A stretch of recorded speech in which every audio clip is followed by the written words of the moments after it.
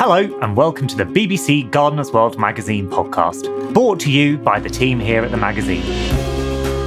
Join us as we chat all things gardening with the nation's favourite experts.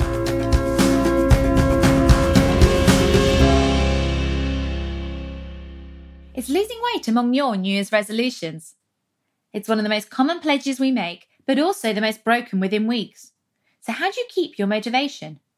Our guest today believes that gardening can help you not only lose those extra pounds, but maintain a healthy weight for life and improve your well-being. Hello, I'm Miranda, and today I'm chatting to Dr. Rangan Chatterjee, BBC One's Doctor in the House and award-winning author, about his inspiring new look at the benefits of gardening and the science behind how it makes us healthier and happier people. I started by asking him why he recommends gardening as a way to lose weight and lower stress. Thank you very much, Rangan Chatterjee, for joining me this afternoon. It's a pleasure to have you. Not at all, Miranda. Thanks for inviting me onto the podcast. And it's brilliant to be talking to yourself as a doctor, as somebody who's growing vegetables, and you can talk to us about some of those benefits. So you talk about how doctors are largely taught to cure illness through treating symptoms, but when it comes to chronic lifestyle-related conditions, this doesn't fit. Would you recommend gardening to anyone struggling with weight or stress? Yeah, absolutely. I think it's a great question, Miranda. And I think, as doctors, we're very skilled at certain things. We're very good at acute problems, but I don't think we're as good at chronic problems that are basically the bulk of what we see now. And I think about 80% of what we now see as doctors is in some way related to our collective modern lifestyles. I'm not putting blame on people. I understand that life is tough and it's stressful and it's challenging. But nonetheless, that is the truth and that's the reality. Where does gardening fit in? Well, gardening absolutely fits in because there's this growing movement called social prescribing, where we're realizing that actually, if we recommend a patient does something in a community, in a local community, ideally outside, but not always, there can be incredible benefits. And parkrun has been a brilliant example of how social prescribing has helped people transform their mental and physical well-being. But gardening is one of those things as well, because if you garden, there are so many benefits. Yes, physical activity. You're getting outside. Getting outside is a critical part of our health and well-being, particularly in the autumnal and winter months.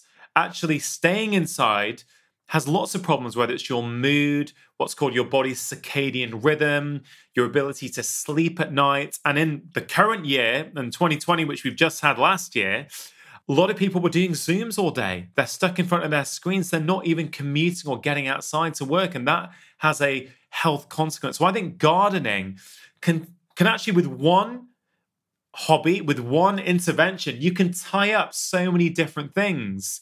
And also, I think what's so powerful about gardening is that we've lost a connection to our food. I think one of the, I write books each year on well-being and health. And I was thinking about with the latest book I wrote, I was thinking about, well, why is it we need to be educated so much on food? Why have we lost touch with what was always taught to us by our grandparents and our family? And I think it's because we have no connection to how that food arrives on our plates. We go to a supermarket, we have it's all in plastic, it's covered, we pay money, and then we cook it. But we haven't seen it grow. We haven't seen it start as just a seed and get bigger and actually water it and tend to it. And I think connecting ourselves to our food will automatically result in an improvement in health. I see it with my kids, right? There's just more connection. And, we have this problem where no one will eat vegetables, or certainly a lot of children now won't eat vegetables. There's many reasons for that. But actually, I'd be interested to see a study on children who grow their own veg, whether they don't eat it, because I bet you they will, or certainly more of them will, because there's a connection to it. Oh, completely. And I used to be a primary school teacher, and the magic in the kids' eyes when they see a flower turn into a tomato, behind the flower, the tomato evolves. They don't understand that connection until they see it. And I think there is that ownership, there's that magic there that you don't get if food's coming off the shelf. You don't, and you say magic for kids. When I got into gardening in lockdown this year, right? That's magic for me when I see a few months later, oh, there's a whole potato now which we're gonna bake and eat, or that's like real broccoli that we're gonna now cook, or kale or courgette or beetroot, and then you eat that. I have to believe that there's a different benefit for the body when you've grown it with your own hands. And I think it's a wider point, which I'm not sure gets spoken about that much, and that's soil health, right? And I think, there's a lot of talk these days about gut health and the gut microbiome. So this inner world that we have, this inner ecosystem that we have inside us, which is so important now for our weight, our moods, our digestion, our joints, our risk of autoimmune disease, our risk of type 2 diabetes. All these things are being linked to our gut microbiome. But the gut microbiome is an ecosystem, just like the soil is, right? If we have healthy soil in the world, and we know that soil has been depleted a lot over the last 30, 40 years, which actually means that some of the fruit and veg that's been grown now doesn't have the same nutrient density as it used to 30, 40 years ago. But I really feel that our internal ecosystem is often a reflection of the external ecosystem. So if we're out there in the soil, we're getting soil under our nails, we're actually connecting to nature. I really feel that has psychological benefits, but it also has physical benefits for us as well. So you feel quite confident that the fruit and veg we might grow in our gardens is going to be better for us nutritionally than something we would buy in the shops? Yeah, look, I can't give you hard data on that, right? So I'm happy to be corrected. But what I will say, a lot of the veg that we buy has traveled long distances. It's sat in storage for a week or two before we even buy it. And then it might sit in our house for 3-4 days. So clearly there's going to be a different quality to that food than if it's food that we've got in our own garden and actually we've just picked it and then steamed it and eaten it.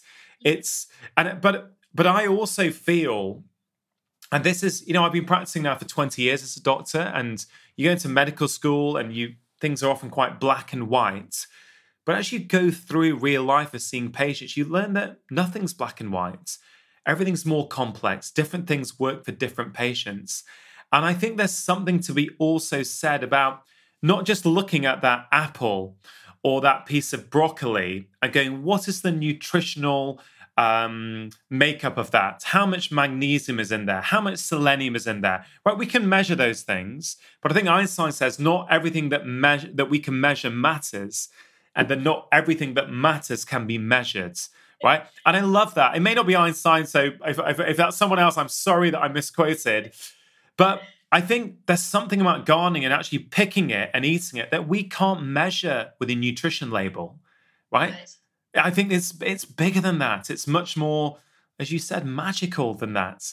And I think if we can get our children more connected to food and out growing and having a connection to where food comes from, I think it's going to be better for the planet. I think it's going to be better for our own individual health and well-being. And I think it's going to be better for society. And I think with the younger generation, I think that really is the risk. I mean, we're a similar age, and I think we were bombarded with enough processed food and all the rest of it. But I think every generation has even more sort of pressure on them from sort of difficult lifestyles, convenient food. Do you think children need to be doing more gardening or growing more fruit and veg? Is that something we need to be seeing happening? I think 100%. There's no doubt in my mind. And look, my son is 10 and my daughter's 7. And during lockdown, we've done bits and bobs over the last few years, but I think the start of lockdown, like many people, it made us relook at the world and how we view things. And we dug out a bit at the back of the garden, put a vegetable patch in, really started growing stuff. But we included the kids along the way. And the kids have been responsible for watering, for looking and checking.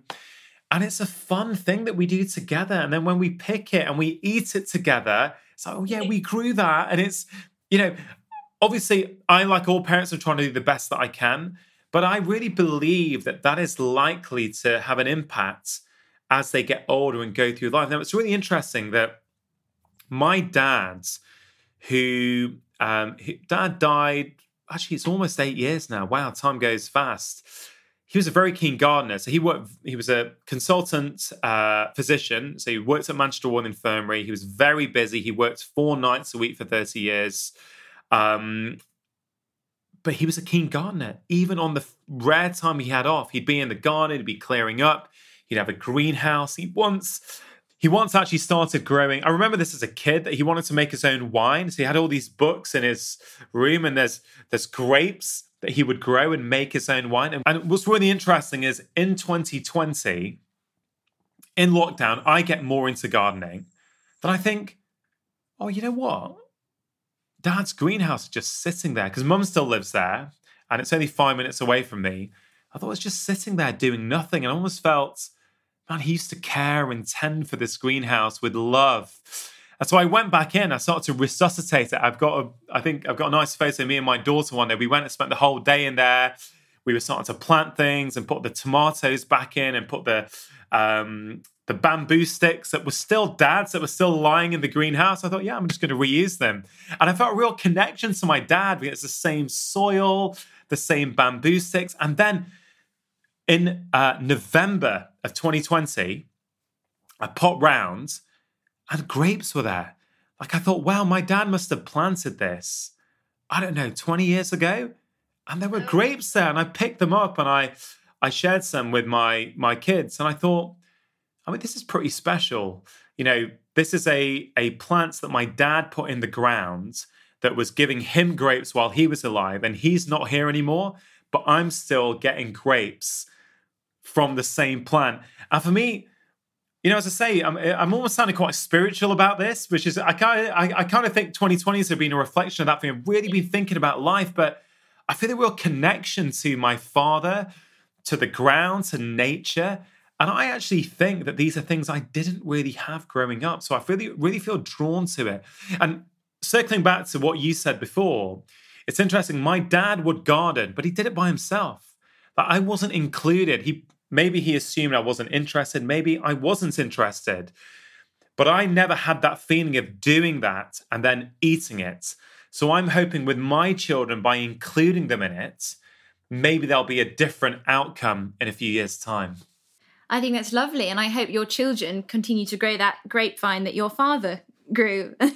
Maybe they'll end up with a bottle of wine they can give you one day. And it will... Yeah, who knows? I'll remember this conversation if they do, for sure. Oh, definitely. I'll hope for a bottle as well to be sent my way. But I think definitely for many gardeners, there is that spiritual connection to your family or to whoever got you into gardening, or even just to the earth and being out there and feeling quite grounded, literally. I think that is very, very crucial. It sounds very general to ask this, but you're the doctor. So which illnesses do you think gardening can benefit, and how? Yeah, I think there are so many, because, you know, gardening has multiple benefits. So I think mental health and well-being, which is at crisis point at the moment. It was pre-2020. I think 2020's and all the lockdowns will and has made it worse. And that's one of my big worries for the next few years. I think we're going to see a mental health epidemic. I think gardening can absolutely help with that, because it takes you outside your own head. You start to do something that's bigger than you. You start to care for something, tend for something, and it gets you outside. We know from the science that being in nature lowers your stress levels. So there's a hormone in the body called cortisol that's the primary stress response hormone. And actually, when you go in nature, cortisol levels start to go down. It's absolutely incredible.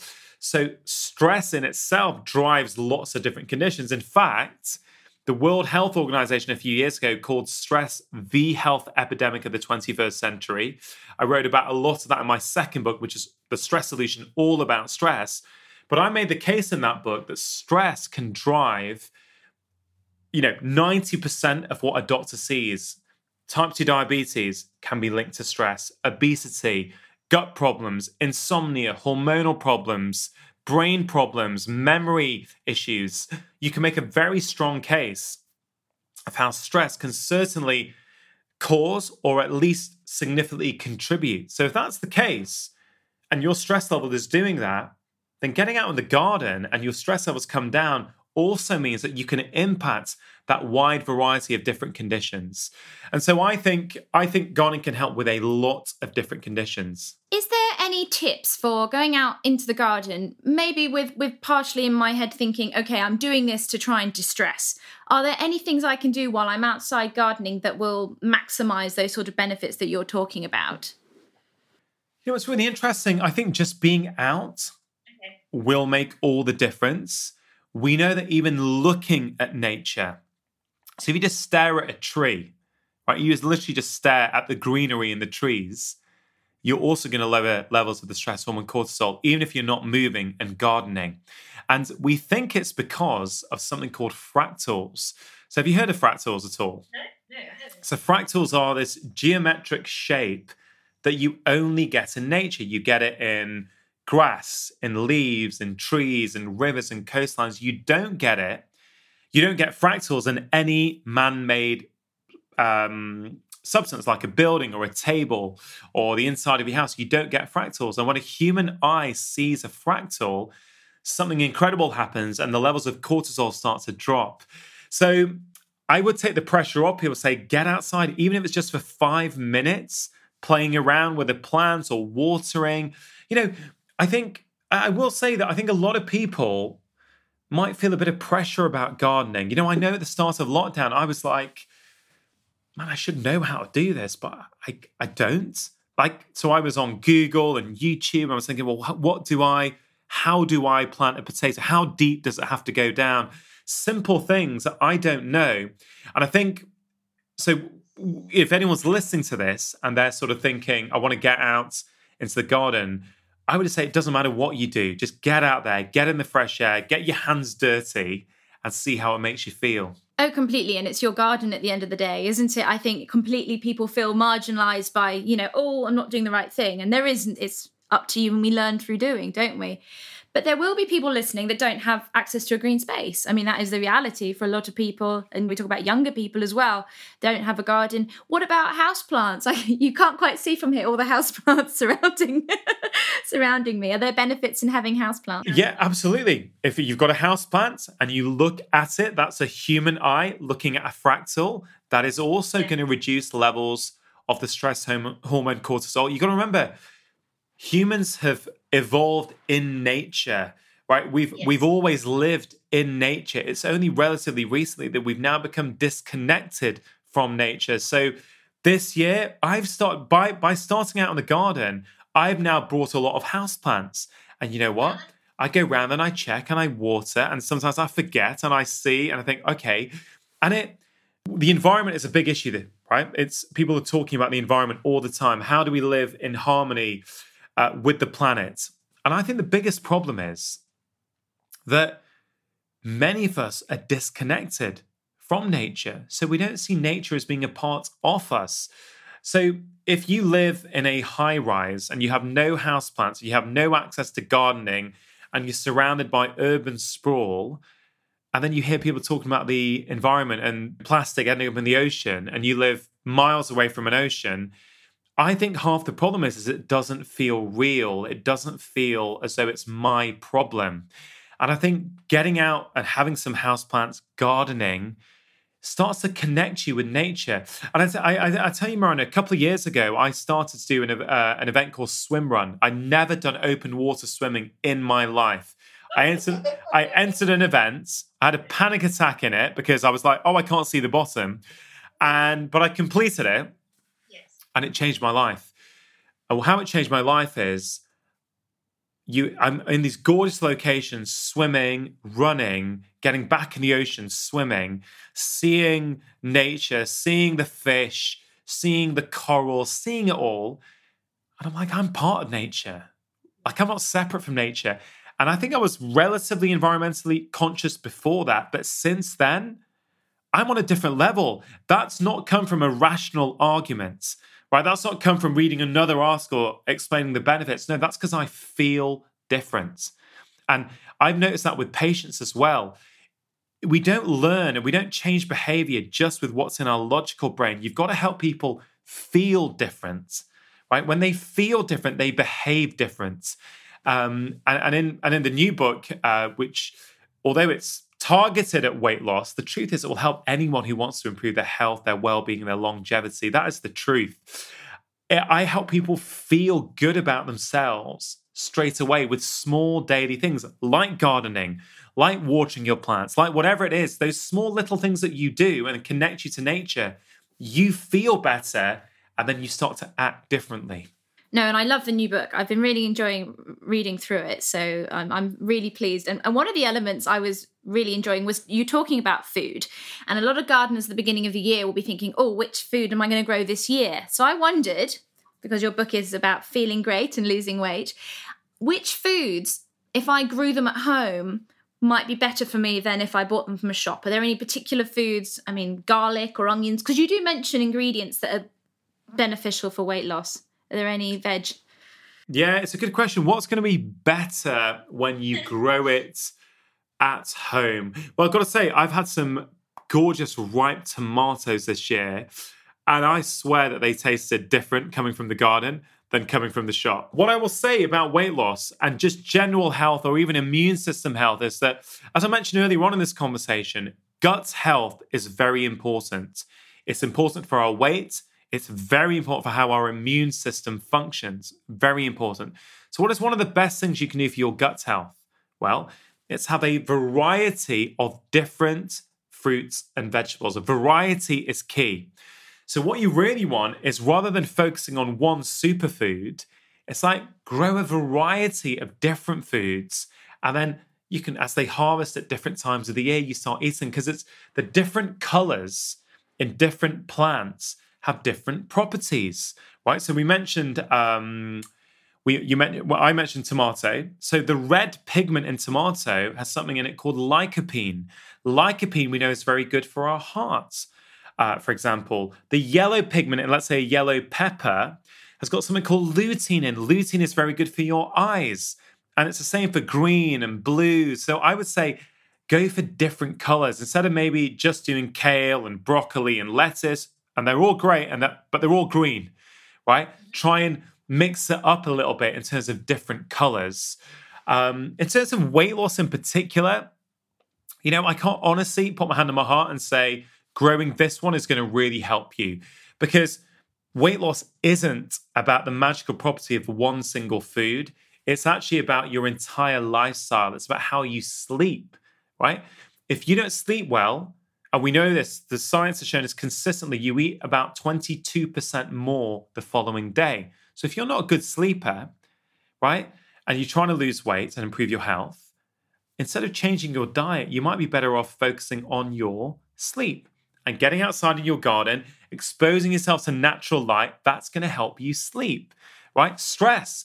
Many people who are trying to lose weight, they think it's a new diet that they need, and they don't. Their diet is fine. But as we've seen in 2020, when so many people put on weight, right? The reason they put on weight, and they shouldn't feel guilty about this, is because 2020 was one of the most stressful years we've lived through. We know that 45% of us eat more in response to stress. So the food they're eating is not necessarily the problem. The problem is the stress. They need a different way of tackling their stress levels. Gardening is going to help you tackle your stress levels, which means you're less likely to binge on chocolate and crisps and biscuits in front of the sofa in the evening. So I'm very rounded in my approach. I don't like taking one particular food and saying this one's going to give you everything you need. I like looking at health holistically, 360 degree, and movement. Right? Movement, as I write in the book, and this is new science has shown this, a lot of us move more to burn off more calories. The truth is, we don't always burn off more calories when we move more. There's a tribe in Tanzania called the Hadza tribe. They're hunter-gatherers. They still live their ancient lifestyles. Their lives are relatively untouched by modernity. They go and they live in nature. They hunt. They have berries. They have a lot of fiber. You know what? They were studied recently. They burn 2,100 calories a day. That's the same as we do as Westerners, and we're sedentary. So what weight loss is about is not necessarily moving more to burn off more. What it's about is sending your body the right signals that show your body you're an active, thriving human who's engaging with life. So I say in the book, move, get outside, not to burn off more calories, but to make yourself feel good, to feel strong, to build up your self-esteem. Because I think for many people, weight loss is not a calories problem necessarily in terms of where they focus. It's a self-esteem issue. And so, I hope that made sense, but I really want to take that rounded approach. No, it completely makes sense. And I think what it sort of emphasizes is the levels and the layers of benefit to growing your own fruit or veg. Say that tomato, for example, you put it on a plate, you've already been able to limit any pesticides or anything you don't want that's gone in. But not only has it got the vitamins, you know that you've been outside growing them. So if you got better sleep from having gardened the day before, that tomato or whatever else, salad or fruit, is benefiting you in many more ways. It is. It's a connected system. Like in nature, everything's connected. In our bodies, things are connected. And one thing I always try and do with my books is to bring everything together. And in this new book, Feel Great, Lose Weight, it's kind of, I spoke to a couple of journalists today. It's the first day I've done any press for the book. And I was nervous, what are people going to think? And they said, Rangan, we love it. We think it's your best book yet. You've put everything in this rounded fashion all together, very easy to understand in one book. And that's kind of what I'm proudest of the most, is bringing it all together for people. But I'm sure gardeners already know the benefits of gardening. I'm sure they know and they feel it. Maybe they like hearing some science as well, but I bet you gardeners know the feeling they get when they're out in the garden. It makes us feel better, but I think there are people who maybe are thinking about gardening and thinking, how do I justify? We've looked at 2020 and being in lockdown, but we're still incredibly busy people. And it's something you talk about in the book, about how you can build habits. And I want to ask you about that, because a lot of people that I know that don't garden say, I haven't got time. Are there ways that we can build in a better lifestyle that involves things like being out in nature, gardening how do we get it into our busy lives? Yeah, you're right. It's a big problem. And I actually was saying that, I thought back to my dad, who was incredibly busy. And, I wish Dad was here now for me to ask him. Maybe I'll ask my mum later. I'll see what she says. But I bet you that was Dad's way of de-stressing. Like, he was so busy. He was working nights. He was back late all the time. How did he have the time and energy, on a day off? But I think actually it probably gave him energy. I thought it probably gave him back that time in terms of calm and respite.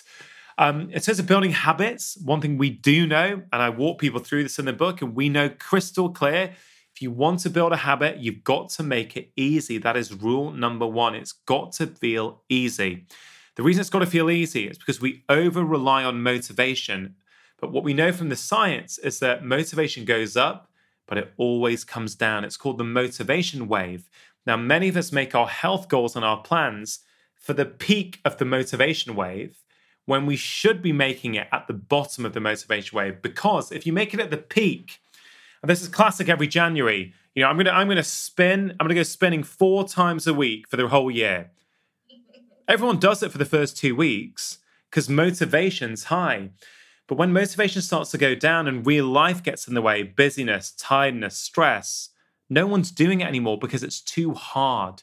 So if you flip it and make it easy, so a 5-minute workout in your kitchen whilst your coffee brews each morning, like I do, even on a busy day, you still do. I've not missed a workout in 3 years, Miranda. And that's not because I'm motivated, right? It's because I understand human behavior. I make coffee every morning. It goes in a cafetiere, and I put a timer on for 5 minutes because that's how long I like my coffee to brew for. In those 5 minutes, I don't check emails. I don't go on Instagram or social media. I do a workout in my kitchen, in my pajamas. I don't even get changed. So I've made it really, really easy. The reason people toothbrush every night and every morning is because that was not a habit when they were 3 or 4. That has become a habit. And one of the reasons it's become a habit is because it's easy. You pass the bathroom, you go in, toothbrush is there, toothpaste is there. It's easy. If one of those things wasn't there, you may not do the behavior. And so if you start small, you can actually build these things in. So let's say gardening, if we want to bring that into a habit. An allotment, great. If you have access to an allotment, great. But if you have to travel to get there, that's going to give you an excuse on busy days. I don't have time. I can't get to the allotment. Maybe it's getting a small herb garden and putting it in your kitchen. Or maybe it's a little mint plant that you can get from supermarkets and you grow it in your kitchen. So maybe every morning, all you do is go there, pick a couple of mint leaves off to make your mint tea, feel the soil, check it's not too dry and it's moist. And if not, pop a bit in. If that's all you do, you're a gardener. You're connecting with nature, right? Everyone's got a kitchen. Like pretty much everyone's got a kitchen. So it's about making it really, really easy and removing the barriers to entry. It sounds like routine as well is helpful in terms of building in those elements. Routine is very helpful. So I talk about habit change in the books, but rule one, you've got to make it easy. Important rule that people often forget, particularly in January. They think it's got to be really, really hard. But I'll just say on that, companies like Amazon understand human behavior very, very well. When they moved to one-click ordering about 5 years ago, profits went up by about $300 million a year. Because before, you had to do check it, go to the checkout, next screen, card details. Every step you have to take is a reason to back out and not make the purchase. So Amazon do this, Netflix, YouTube do this. They understand human behavior.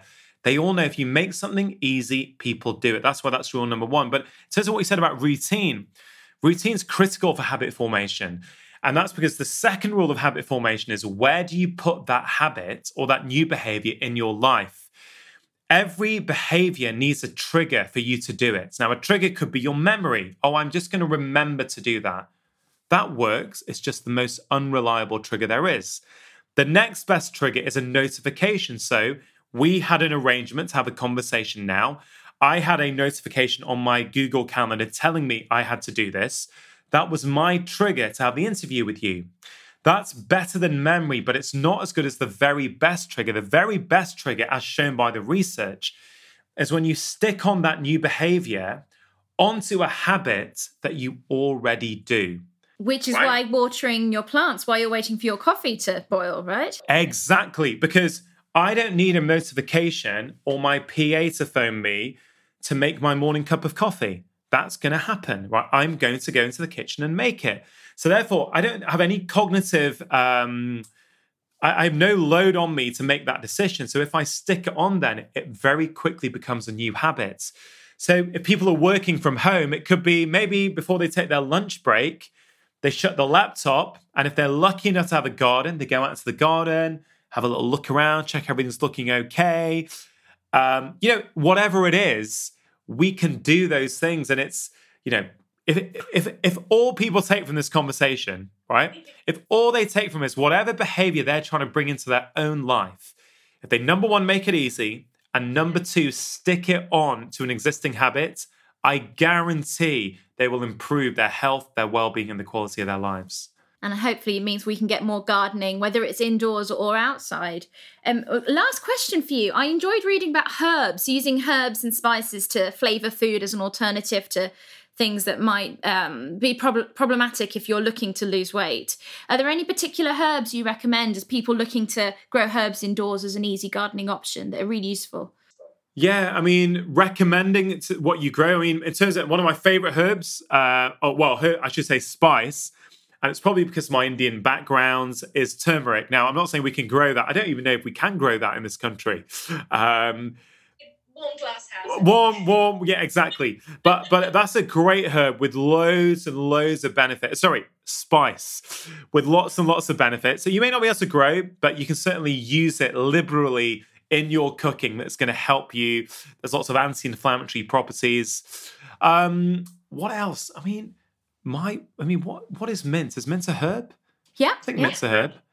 I think mint may be my favorite herb. I've got I'm looking out now, I can see there's a little mint pot in the kitchen. Why is it your favorite? I love the smell. Yeah. And I've got to say, I love mint tea. It's possibly one of my favorite drinks. Like I drink caffeine, but only a small amount in the morning, and then I stop because otherwise it affects my sleep. But I really like hot drinks. And I always get a bit disappointed with herbal teas. I think I bought this herbal bag and it says it's meant to taste like this. But when I put, a little bit of mint and add hot water, there's just such a freshness and a lightness. And I think, well, this is cheaper than anything I'm buying in the shops. And it's tastier than anything I'm buying. So I'm a huge fan of fresh mint. And you can use it on salads. Coriander's another one of my favorites. I remember my mum always used to put it in soups. And I love coriander. Like, what do they call it in America? They've got a different name, don't they? Cilantro. Yeah, exactly. But those are kind of my favorite herbs.